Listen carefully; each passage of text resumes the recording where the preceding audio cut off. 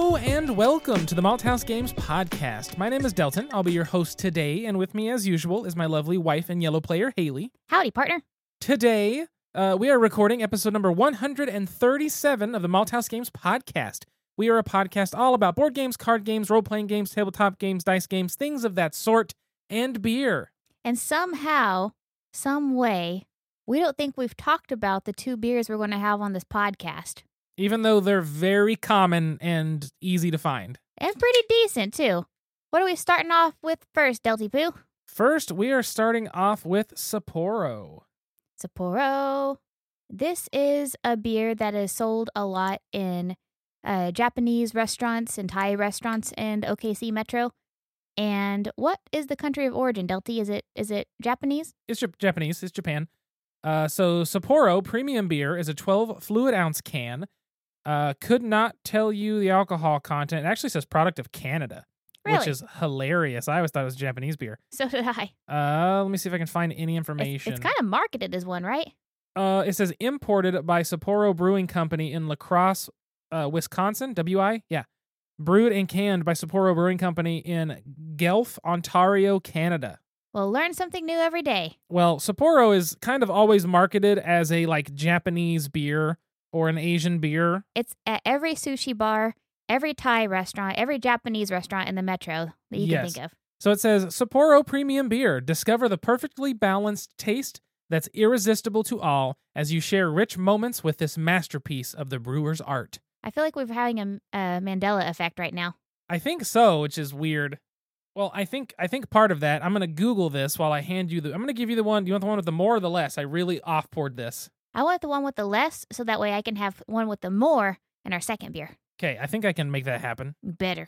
So this beer is standard, I'm not going to say American light lager, but it's a lager. It's pretty light. It's crystal clear to look through. You can put your eye up to the glass and see everything. Well, apparently it's a standard Canadian light lager. Yeah, exactly.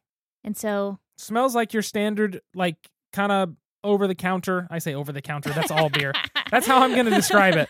You've got your prescription, craft beer, and then you've got your over-the-counter beer. It works, but it's not as good. Walgreens does sell beer, so I'm just saying. I feel like there's a little bit of rice in the grain bill. But then again, so is Coors. Yeah, so is Coors and a lot of that. It's basically a standard American light lager, but that's from Canada and marketed as a Japanese beer. I wouldn't say it's a light lager. It's got more heft to it than most light lagers. Not that it's heavy, but it's not doesn't have as much of a watered down taste. It'll get you drunk. As most beers will. But here's the thing. Here's why I think part of it is that we always think it's from Japan. Is because Sapporo is a city in Hokkaido, the northern region of Japan. Well, that makes sense. And so I think that might be part of it. Let me look up Sapporo beer. This is another on the podcast live. No. It's the oldest beer brand in Japan. Is it really? Yeah, look. Well, yeah, that is the logo. Wait, no. Look at it. Where's the can? That's the logo. Donde está can? It's the damn logo. Well, son of a bug. So hold on. I wonder if it's just easier to have it made in Canada and instead of shipping it in from Japan. Remarkable, where East meets West is what it says. A Japanese, Canadian, American style lager. Find it at your local Super Counwin. Did you know? Oh, Sapporo Pure is their low calorie. Oh. Here you go. Here's the history. The making. Legendary Biru. Sapporo is the oldest beer brand in Japan, founded in 1876. The legend of our beer began with the adventurous spirit of Seibei Nakagawa, Japan's first German-trained brewmaster.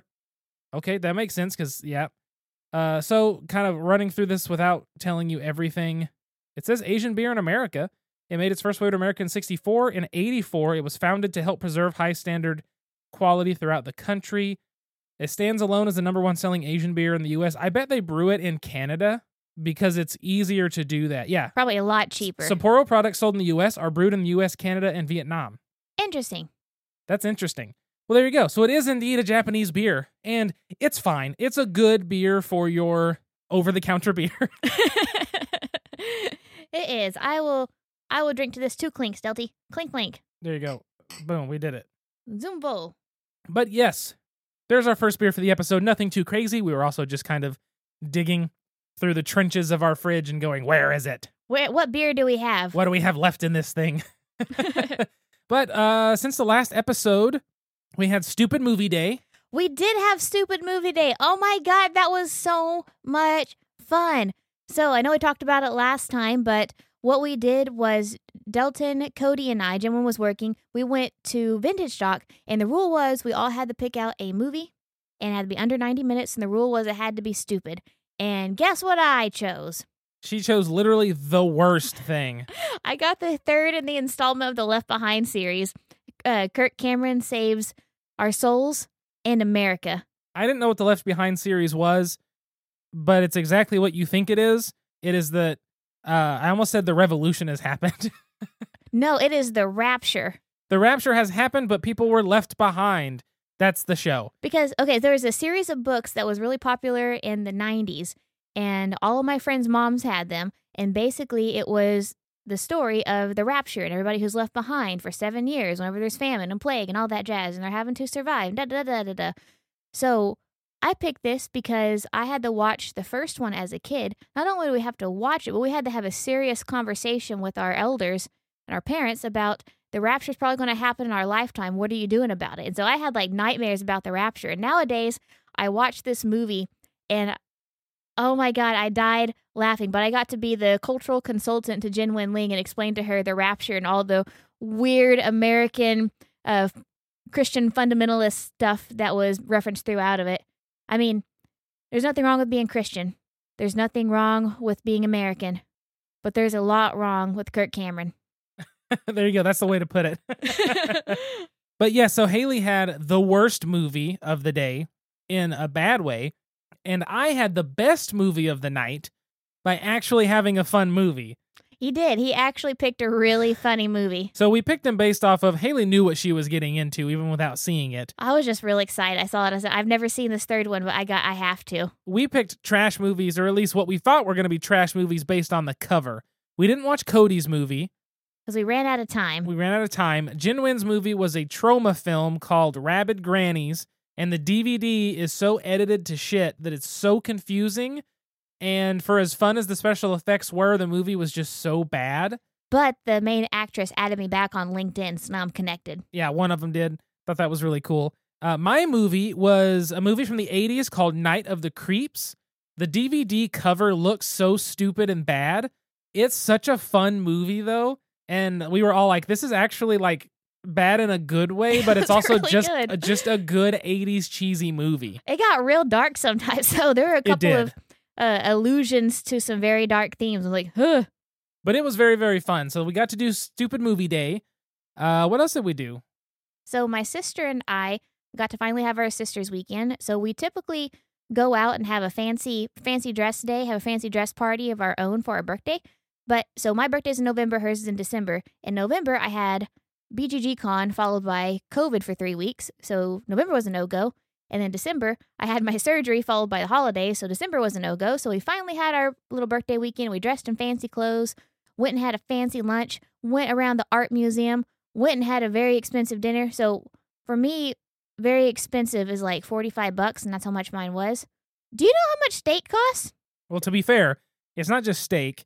It's Wagyu steak at a fancy restaurant.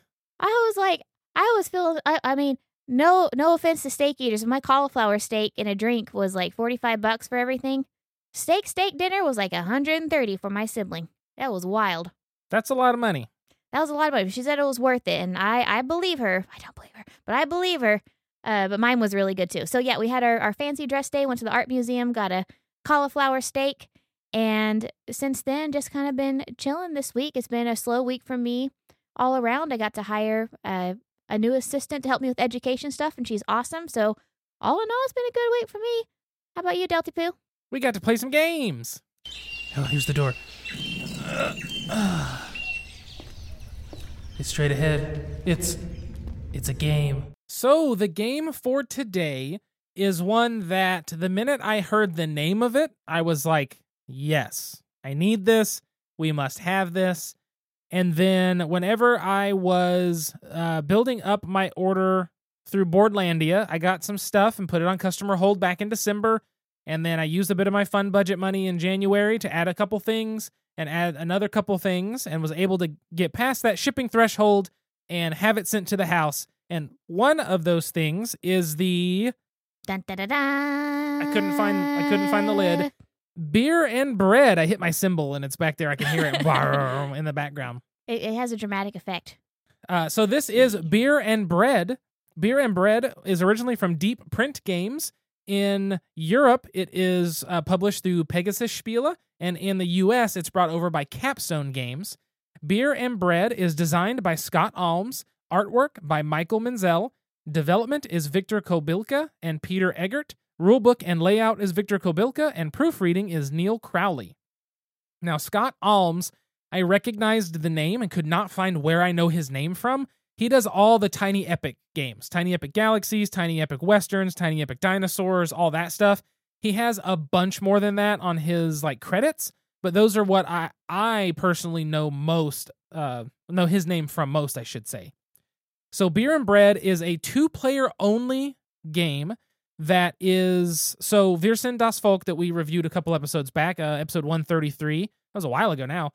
I guess 4 episodes ago. Oh, wow. That game, its box is slightly bigger than Patchwork, but about the same size. Beer and Bread is exactly the same size as Patchwork. So, identical size box, which is an amazing size box. The game takes about 30 to 45 minutes, and I want to say it took us 45, but being our first play, we were a little slower, I feel like, and I checked a couple things in the rules, but not much. So, the theme of the game is essentially... it says, founded on the fruitful lands of an erstwhile monastery, 2 villages have held up the dual tradition of brewing beer and baking bread. While sharing fields and resources, they still find pride in their friendly rivalry of besting each other's produce. So each of you are one of the villages, and over the course of 6 years, or 6 rounds, you're going to be trying to make beer and bread and come out basically with the... it's most points, but the points are represented by the coins or the value of the beer and the bread that you've made and sold. So the way the game works, in those 6 rounds, you're going to have 3 rounds, which is going to be numbered 1, 3, and 5 as fertile, and 3 rounds, 2, 4, and 6, as dry. I think that's the term. Yes, dry years. You have fruitful years and dry years. All the years are going to work almost identically. You're going to seed the fields to put out the resources you're going to be picking up. You're going to then be... I'm trying to look at my rulebook here just to make sure of the actual phase names. The card phase is where you fill your hand up. You're going to then do actions based on what you use those cards for. And then you're going to have the windmill phase, which is essentially passing the first player marker depending on who has least resources. And the whole every round in the game is going to work that way. It's all going to be the same, but there's a few minor differences. So in this game, in the fertile and in the dry years, you are seeding the fields with resources. The cards that you play are multi-use cards, right? They have a top section that is what you can use to harvest. The middle section is a recipe in which you can make bread or beer with if you have the resources necessary that you can discard out of your storehouse. And then the bottom is actually upgrades to make it better for you for harvesting, or more points at the end of the game, or sometimes it's like trading in 2 of one thing for 1 of another. And so these cards are multi-use. Well, in the fertile years, any of the harvesting you do, the fields are going to be more stocked. So there are more goods for you to harvest out of the fields. In the dry phase, there's less goods, so it's going to be harder to get all that you want if your opponent ends up taking it or something like that. The biggest difference, though, is in the fertile years, so rounds 1, 3, and 5, whenever you play a card from your hand, you have a hand of 5 cards every time, right? You play a card from your hand. You are then, once you both play one, are going to trade hands with each other, so effectively drafting those cards. Then, in the dry years, you are no longer drafting those cards. You are going to have your hand of 5 cards, and only that hand, and you're going to be able to, there's 3 cards on the table that are like trade cards. You'll be able to swap for one of those if you would like. If you're like, hey, that card right there, it's kind of like an open market. You're like, that card's one I want. I'm going to take it and use it for harvest and replace it with a card from my hand. So you're always going to slowly lose numbers from your hand. But whenever you do that, you have to play the card immediately. You can't trade it in and stash it in your hand till forever. Correct. Now, the biggest thing that is a big planning thing with this that I like that we didn't quite comprehend until we actually played through the first 2 years is in the fertile year, when you play a card for harvest, it goes in front of you and you harvest. In the dry year, instead of drawing straight from the deck, you pick up the cards you played from harvest to your hand, and then you top your hand off up to 5 if you don't have 5 cards from the deck. So effectively what that means is if there's a recipe that you're wanting to try to fulfill, you can play a card to harvest, which means you'll be able to pick it up using that card's recipe or the upgrade or harvest again in the dry phase. It's very interesting, and it actually is it was a really cool, good spot allowing for planning, long-term planning, because when you're having a hand of 5 cards and you play a card and then pass it to your opponent and then you're hoping for one to come back and it doesn't, you're like, well, damn it. But this is a way for you to say, I want to make this bread. I'm going to harvest with it, get some goods, and then I know I will be able to pick this up next round, and I will be able to hopefully make it if I've harvested correctly. As the kids say, let's get this bread. Yes. So aside from that, like there's a few other small rules that I think are interesting, which we'll talk about. Basically, the biggest one that I think is my favorite is whenever you are harvesting goods. When you play a card down to harvest, let's say you harvest 2 wheat. Play this card, it says harvest 2 wheat, you take 2 wheat from the fields if it's there. Well, then if on your next turn you want to harvest again, and let's say you have a card that harvests 1 rye and 1 barley, you play that card down, you're going to get 1 rye, 1 barley, and the 2 wheat again from the card you've already played because you put them in a stack where only the top resources are shown. As long as there's enough resources in the field. As long as there's enough resources in the field, you can take them, or if you have the upgrade that allows you to take at least 1 even when empty. And then you also have a limited number of storage space, which is 9 spaces from the base. You can upgrade that as well to get more storage spaces. But it's really interesting because it's like you can harvest 1 good, play another card to harvest again, and you're harvesting that first good as well as the new card. And if you play a 3rd card, you're now harvesting that card plus the other 2 again. So you can really quickly just amass a bunch of resources to fill up your storehouses. The good thing is when you do that, you get to choose what to keep in your storehouse. And so that's a really nice thing that you can swap them around. And then the other thing that we liked, which we'll talk more about, is for the resources you can't keep in your storehouse, you must offer them to your opponent to take, which they can only take if they have room. If they are already full in their storehouse, they just go back to the general supply. So I really also liked that rule. I did too, especially whenever it occurred on my turn. Right? It makes it easy for you. Amen. Easier and better. But aside from that, really, that's the whole game. I don't want to get into like tiny minutia detail, even though I've gotten into a lot already. But I think what makes this game so much fun for me is immediately multi-use cards are fun, which means you have decision spaces. Do I use this to harvest? Do I use this for the recipe? Do I use this for the upgrade? I thought that was interesting right off the bat and gave you plenty of decision space within the game.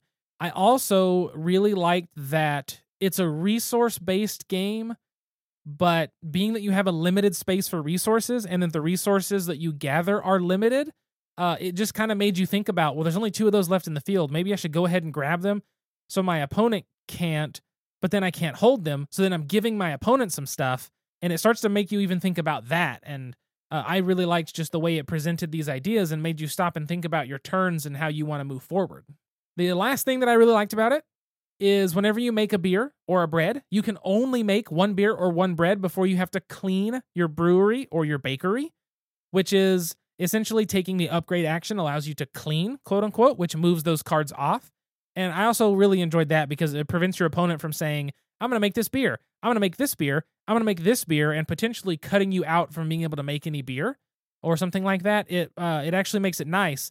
The last thing that is important for that is that the way the in-game scoring works in this game is you will score all your points for your beer, all your points for your bread. Whichever category, beer or bread, is lowest is your final score.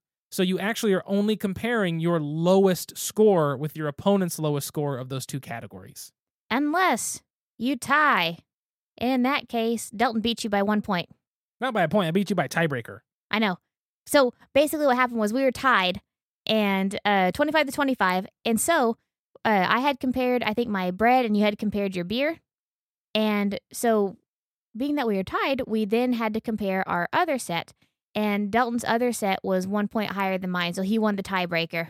I really did. I won the tiebreaker. It was very close. And I only got the tiebreaker because I realized I had baked a bread And at the end of the game, even if you haven't cleaned your storehouse or if you haven't cleaned your bakery or your brewery, you still get to count that bread that you've made because you've already effectively sold it or it wouldn't be there. And I had forgot to take it and count it into my bread. And luckily that saved my butt. Yes, it did. And it ruined mine because I was going to win by like 2 points. She was. But that, like Delton said, you have to take the lowest number as your winning number. And so you can't just focus on bread. You can't just focus on beer, because if you just focus on beer and only make beer and you have 0 in bread points, well, then you have 0 points for the game, my friend. It's just really good. Like, when we got done playing it, both of us really liked the game. And then the more I think about it, I've said this on Discord about this game, but I honestly think this might be like one of my favorite games to come out in the past couple years. Yes. It's a great box size, first off. The components are a rule book, a deck of cards, a small board, and the resource components. That's it. So you literally shuffle the deck, set the components on the fields, and you're ready to go. Like, it's a simple setup. It's a simple game to play in terms of like actual how to play, which, I mean, even outside of that, it's not super complicated in the decision space. There's just a lot of good decision spaces. Yes, there are multi-use cards. There are multiple different things that you can do on your turn, and it really rewards efficiency. It really does. It's a fantastic game, though. I've really, really enjoyed it. Without going into just more rules stuff, I don't know, it's just really fun. I feel like I want to say more about it, but I don't know what else to say aside from I just really enjoyed the play. I found it super fun the whole 45 minutes or so that we played, and I'm excited to be able to play it again. Like, this is one that has immediately shot up for me as just an awesome game for being such a small box, such a small package, but with such a well done production and design. It is beer and it's bread. It is beer and it's bread. It rewards efficiency. Yeah. It's a fun 2-player. Yeah. It has multi-use cards. Yeah. And it's a nice game. Hey, what can I get you? I'd like a topic. Any special way? Make it a top shelf topic. Coming up. Enjoy. So, the topic for today, we wanted to discuss a little bit about positive player interaction. Because in Beer and Bread, one of our favorite things about it, at least one of my favorite things about it, was the fact that if you over-harvest or if your opponent over-harvests the fields, they must offer you the excess goods that they don't keep, and if you have room, you may keep those.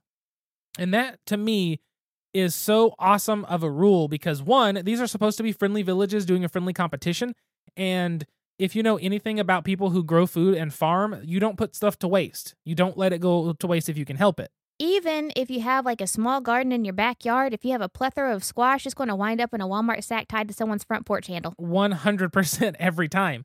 And that's just how it is. And I loved that about this because one of the things I was concerned about, Haley was like, oh, I'm going to harvest, and I'm going to harvest again, and I'm going to harvest again. And I'm like, there's no barley left. How am I supposed to get any barley?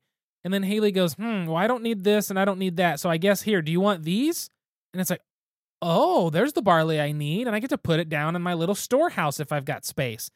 And it just felt so nice because your opponent wasn't just taking everything out of the fields and then punishing you. Now, if you had a full storehouse, technically that could be slightly punishing, but all you would have to do is make one recipe and boom, you've got space. Right. Because like the recipe cards, I think the smallest one had 4. Yeah. And your house only kept 9. Now, you could have extensions like Delton got up to 11. I think that's about as high as you can get. And so you make one recipe and half of your space is cleared out. Yeah, it's really nice because, exactly, 4 was the smallest on cards, but there were some cards that needed, like 7 or 8? Yeah, one of mine needed 7 for sure. And that's a lot of resources. That's almost everything. And you've got to be, like, making sure you have the exact amount you need. You have to have exactly, 3 rye and 2 barley, 1 wheat, a water, and a hop. And it's like, that's a lot. Like, you have to be exact. You don't have room to just have a bunch of excess, which is where, like you said, that efficiency comes in. Yes, efficiency and planning. But we wanted to choose this topic because that's something that we really enjoyed about the game. Is something, and we're going to play the game again. We enjoyed it in general, but it was a nice, relaxing game. And I feel like you don't have a lot of 2-player games that don't feel like knife fights, or you're at each other, or you're trying to best each other. And yes, you're trying to win, but it was nice about it. And so another game that we really like that has some of these nice components is like 7 Wonders. So 7 Wonders, whenever you lay your resources out in front of you, your neighbor to your left and neighbor to your right can pay to use your resources. And whenever they pay to use your resources, they give you a couple of coins for every resource that they use, and you're not losing any resource. Like that resource is just out in front of you, but you just profit. You gain money. They gain a resource. Nobody has to ask anything. No one can deny anything, and everybody wins. Exactly, and that's why we wanted to talk about positive player interaction, because player interaction is exactly that. It's how you interact with players. Most games, a lot of times you hear the term "take that." Take that games, that is a negative player interaction. It is, I am disrupting what you're doing. I'm taking something you've got. I'm giving you something bad.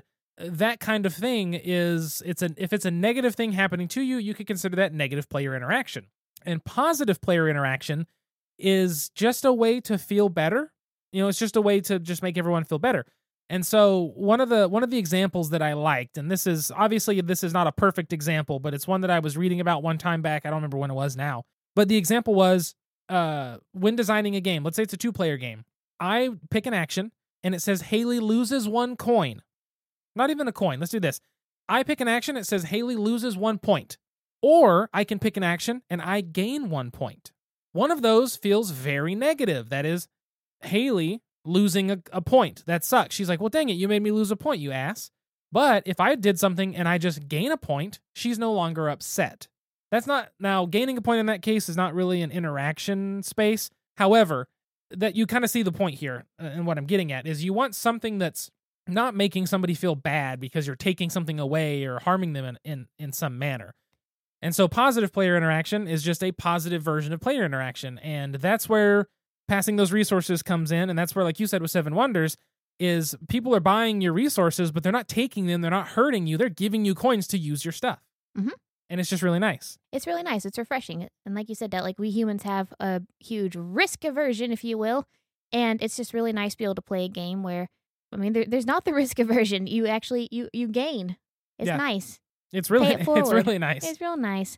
One of the other games that we have on our little list, we made a little list here of games to talk about. Maybe if the entire game's not positive, and there might be elements of each of these that isn't actually a positive interaction, there are still largely positive interactions, or at least a specific one. So one of the ones here that I have on here is Hansa Teutonica. We've talked about before. Really like Hansa Teutonica. I just don't own the big box yet because I think it's 3 to 5 players, and I've heard 2's just okay. And we just don't play with 3 often enough for me to add another 3-player minimum game to the shelf. However, what I like about Hansa Teutonica is essentially you're placing people between cities, and you're trying to have one of your people on every single city between 2.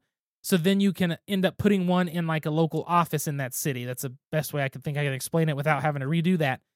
And what I like about it is when you put a person down, you actually a lot of times put a person down blocking somebody in the hopes that they bump your person off of that spot. Because when they bump your person off, you don't just lose that spot. You get to put 2 people out on the board in adjacent areas, adjacent little tracks. That's fantastic because, like, yes, you're blocking them, and that's kind of like, it's dummy. But what it is their interaction of moving you out of there is actually benefiting you by letting you play 2 people. So if you play with that in mind, as we see Nick do 1,000 times, it's very beneficial for you as a player. And that's one of those where it's like a positive interaction. It's like, yes, I'm moving you, but you know I'm moving you, and you want that benefit of getting 2 people out on the board. And so I would see that as mostly a positive player interaction. Absolutely. And, another one, even though, like Delton said, this is not a game that's necessarily all positive, but another one is Nice Buns. So in Nice Buns, whenever it's your turn, you roll the dice, you split the dice. So there's 3 die. We covered this on episode 123. So says the Computadora. 109. You're looking at the Excel column or row. 109. Rather than the episode. There you go. We covered this podcast on... this podcast. We covered Nice Buns on episode 109. 109. We covered Nice Buns. And if you are unfamiliar, if it is your turn, you roll the die. There are 3 different die with 3 different kinds of actions. You split the die. The person to your clockwise left will choose which one of the piles to take. And so I feel like it is a nice game. One, because it lets you even though your opponent is choosing which dice they're going to take, you technically always get a benefit. And also, there is one dice that forces you to give another player a one of your buns. And so sometimes that can be a stinky bun that you're giving, but a lot of times you don't have a stinky bun. You're required to give away a bun. And so you might be required to give somebody a red bun or a blue bun. And so it could inadvertently help them. And I would even say, like, not even just that certain dice action, but the fact that you're rolling dice and letting somebody else pick, and then what they're picking is dictating what you get to do. In every case, what you get to do is technically a benefit. Yes. Except for certain cases where it's like giving away your only thing. But like that's a very positive interaction because you're not just rolling dice and going, ha, you have to lose the thing. It's like you get a choice here of what you want to choose to do, or I'm giving you the choice of what to do. And, you know, you can try to sway them by the way you manipulate the dice. So yeah, I think that's a good one too. Another one we have on the list here, I'm going to go to the bottom, is in Concordia. Concordia, and I also brought up Boone Lake, but I can't remember the specific action in Boone Lake. But in Concordia, one of the cards, I think it's the prefect card, one of the cards basically says in whatever region, you're going to score, or not score, but have all the houses or whatever produce goods.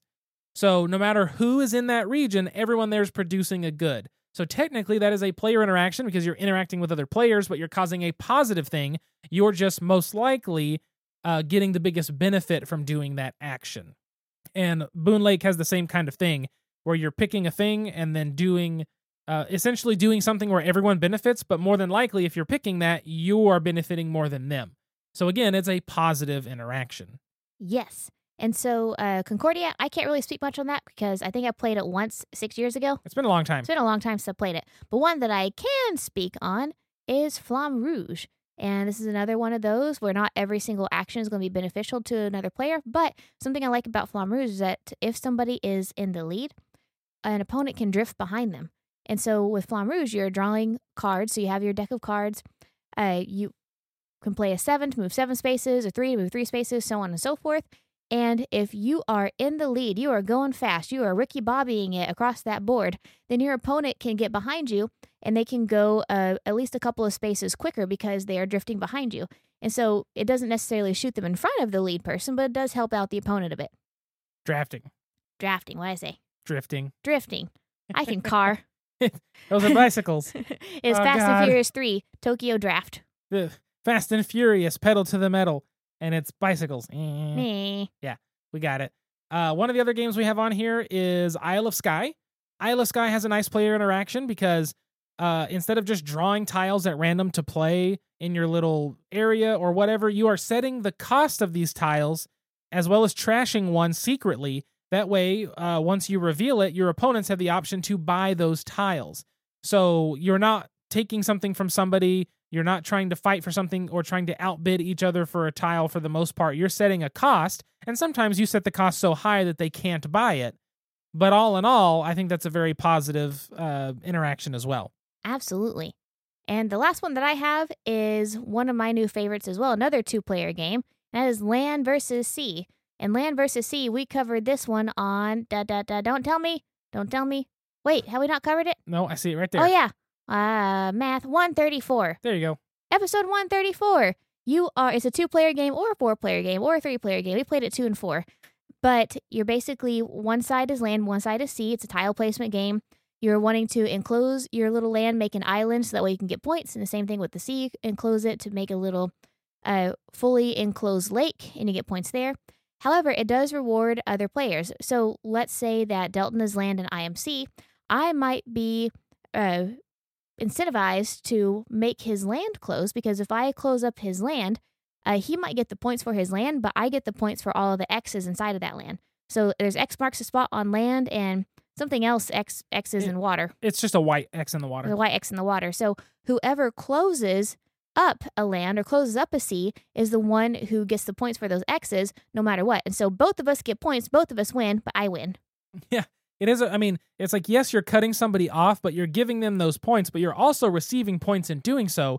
So it incentivizes both of you to cut them off early, let them have those points, and you still get a benefit for doing so, making it where they're not just building up forever, and then you're not just expanding their thing forever and no one getting a benefit from it, which can also happen. But because you can just expand somebody's land or sea forever, and so they can never close it, thus never get the points for it. But why not you both get points? Exactly. It's more fun that way. And then the last one on mine, because I couldn't find a better example, even though I have one in my head, I just don't know what it is. is I have on here Lords of Waterdeep, which is a worker placement game, D&D universe, kind of a classic worker placement now. It's been around a long time. But essentially, you have buildings that you can make, and your opponents can use those, and then you get a bonus for them using it. That's a perfect example of positive player interaction. Is I'm using your building, you're getting a benefit from it, but I still get the action. No one is being harmed in the making of this action. Amen. So that's that. But yeah, so that's kind of our thing on player interaction, positive player interaction. We may have gotten something wrong somewhere. Maybe we're looking at it weirdly, but if it feels good to do it and no one's harmed in the making of that action, that is a positive player interaction. Lots of games do it. Lots of games avoid it and do only negative interactions. But positive ones for me, it can make or break a game if it does a lot of positive player interaction versus a lot of negative player interaction. Because a game that's just a lot of take that, of you hurting me and you interrupting my flow and you doing all this shit to me, I'm not going to have a great time. But if you give me a game where the actions that I take benefit you sometimes, or you take an action that benefits me sometimes, that's going to feel a lot better. And I'm more likely to play that. You're just more likely to play this one because you won. That too, and it's beer and bread. Speaking of beer and bread, we had bread for dinner. I made rolls today. We did, but we have one more beer for this episode before we move into the question. And the beer de la episode is Fat Tire. We chose Fat Tire because, one, we had it in the refrigerator. Thank you, Cody, for leaving behind the Fat Tire and the Sapporo. And two, because they are changing up the recipes, so we got to review this one while we can. So Fat Tire is from New Belgium, which is up out of Colorado and Fort Collins. It is an amber ale. This is enjoyed by the 26th of March of 23. Well, we're doing it right now. It was established the year we were born in 91. It's a good That's year. cool. It is a 12 fluid ounce bottle. Alcohol by volume is 5.2%. It's just a classic amber ale. And yes, they are changing the recipe. I don't know by how much. I don't know if they're changing it from an amber. I think they're changing it to a different style. Just a different style. I in think it's general? supposed to be, I don't want to lie to you, but I think it's something like a lager or something. That would be interesting. Yeah, it would be. Don't forget, I get more beer this time. I know. I'm watching you. Give me your glass. As you can tell, it is super clear. If you put your eye up to it, you can see everything as usual, and pretty damn clearly too. And it smells like a really good beer. You can tell that little bit of amber, tiny bit of toastiness in there. Mhm. It's a good ale. It smells sweet. There is a little bit of maltiness. It's not very hoppy. I haven't had one of these in so long that I forget in general. Like this, for the longest time, this was like, this is craft beer. It was the holy grail because For a long time. we could not get it in Oklahoma because they only shipped to states that allowed refrigeration of their beer. And Oklahoma, until 2019, would not allow you to sell cold beer that was above 3% alcohol. We had no cold storage. No cold storage. And so we were able to get this. I remember the first time we got it, we were on an airplane. We were going to our honeymoon in Portland. And we got on Southwest, and they said, oh, we have Fat Tire. And we're like, oh, we're buying Fat Tire in Oklahoma. Egad. And we got one. It was like an $8 beer, but it was worth it. And then I remember the day that the liquor laws changed in Oklahoma, and I walk into the liquor store that day, and there's a whole stack of Fat Tire. And I bought 2. And that was literally the first beer that I bought in Oklahoma when the liquor laws changed. Yep. It's a great, solid, classic beer. It's nothing super fancy. And nothing like that, but it's just, if you want a simple amber that's super tasty and easy to drink, it's Fat Tire. It'll get you drunk. It really will. I'm excited to see what they do, but it's also kind of sad because it's been around forever. But I don't think a change is a negative thing. No, and I'm sure that they'll keep this recipe around in some sense or another. Of course. But I like Fat Tire. So far, so good. And I think it's time to do the question of the episode. Delty Poo? Yeah. And now, join us for a Malthouse Games podcast special, Pint-Sized Question. So the question of the episode is, what is your favorite beer experience and favorite bread experience? So not necessarily your favorite beer or bread, but what is your favorite experience revolving around beer and revolving around bread? I don't know. I have my bread one. What's your bread one?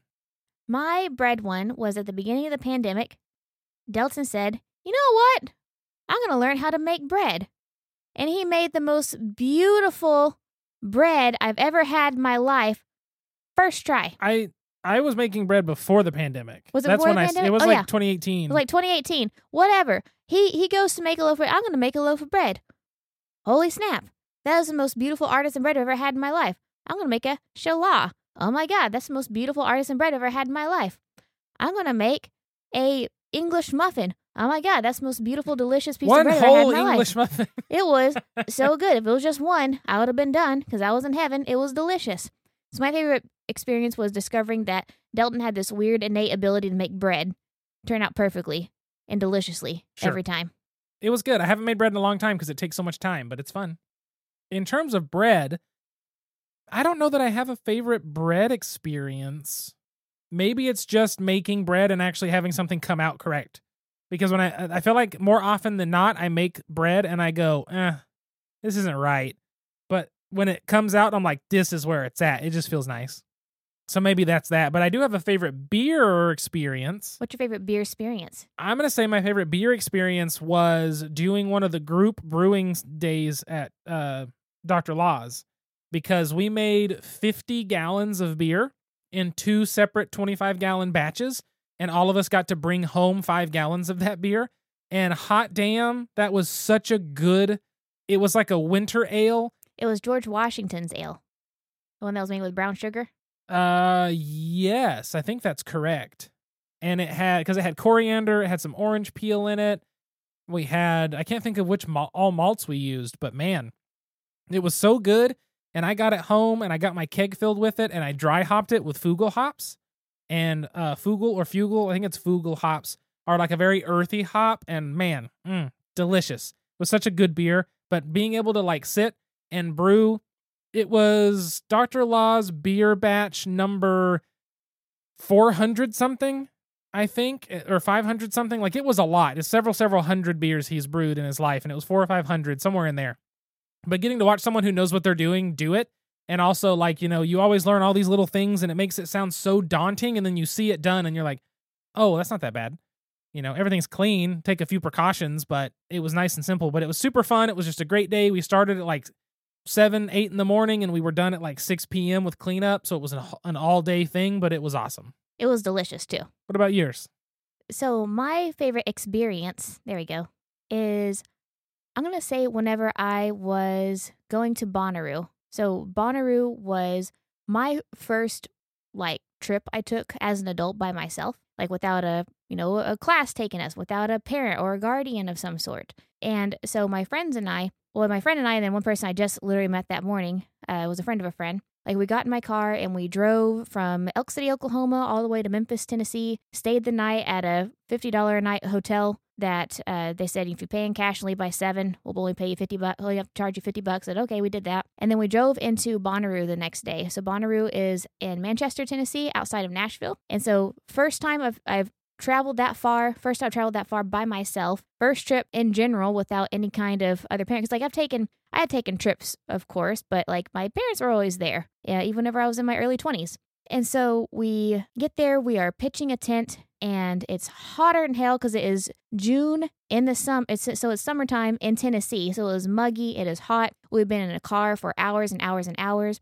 We're setting up our tent. Our neighbors are, these guys in a truck from Alabama, and we're chatting with them. And one of them throws me a Bud Light. And I had never, that was like the very first time I had like my own beer. Like I had like drinks of beer before. I'd had like wine before with the family. Like drinking was, I'm not going to say encouraged, but it was like kind of open to my family. But I'd never had It's encouraged, but go ahead. It's encouraged. Like, well, now it's peer pressured because alcoholism is a trait, is a personality trait. And sometimes my family. But anyway, I got the Bud Light, and I realized I had never had like my own beer that like my grandma didn't pour me a little bit, my dad didn't pour me a little bit. And so I opened it and I drank it. It tastes terrible. I think I had one more beer that weekend because we ran out of water and I didn't drink anything else all weekend. And that's what I really thought beer tasted like, was just terrible for like, until I met Delton or got with Delton. But yeah, I remember that it was kind of like the mark of independence. Like I took this trip on myself. I rented my first hotel room by myself. Probably shouldn't have. It was a sketchy ass place. But I got my first beer by myself. And like that's the one that I think about. I can see that. Just that's being that one first moment of like, yeah, I'm an adult. I'm an adult. I felt that was the first time I think I felt like an adult. I could see that. So yeah, that's my story. I'm sticking to it. Never want to do Bonnaroo. It sounds terrible. Oh, it was great. Anyway, thank you so much for tuning in and listening to the Malthouse Games podcast. This was episode number 137. I want to give a great shout out to our Patreon patrons. If you want to be like them, you can head over to patreon.com/malthousegames, MALTHAUS games. The amazing patrons that back us on a level in which they get shouted out on the podcast are Alan, Jennifer, and Cliff. Thank you so much for supporting. There are other patrons like them that support at different levels, but they are the special ones at the level in which they get a shout out.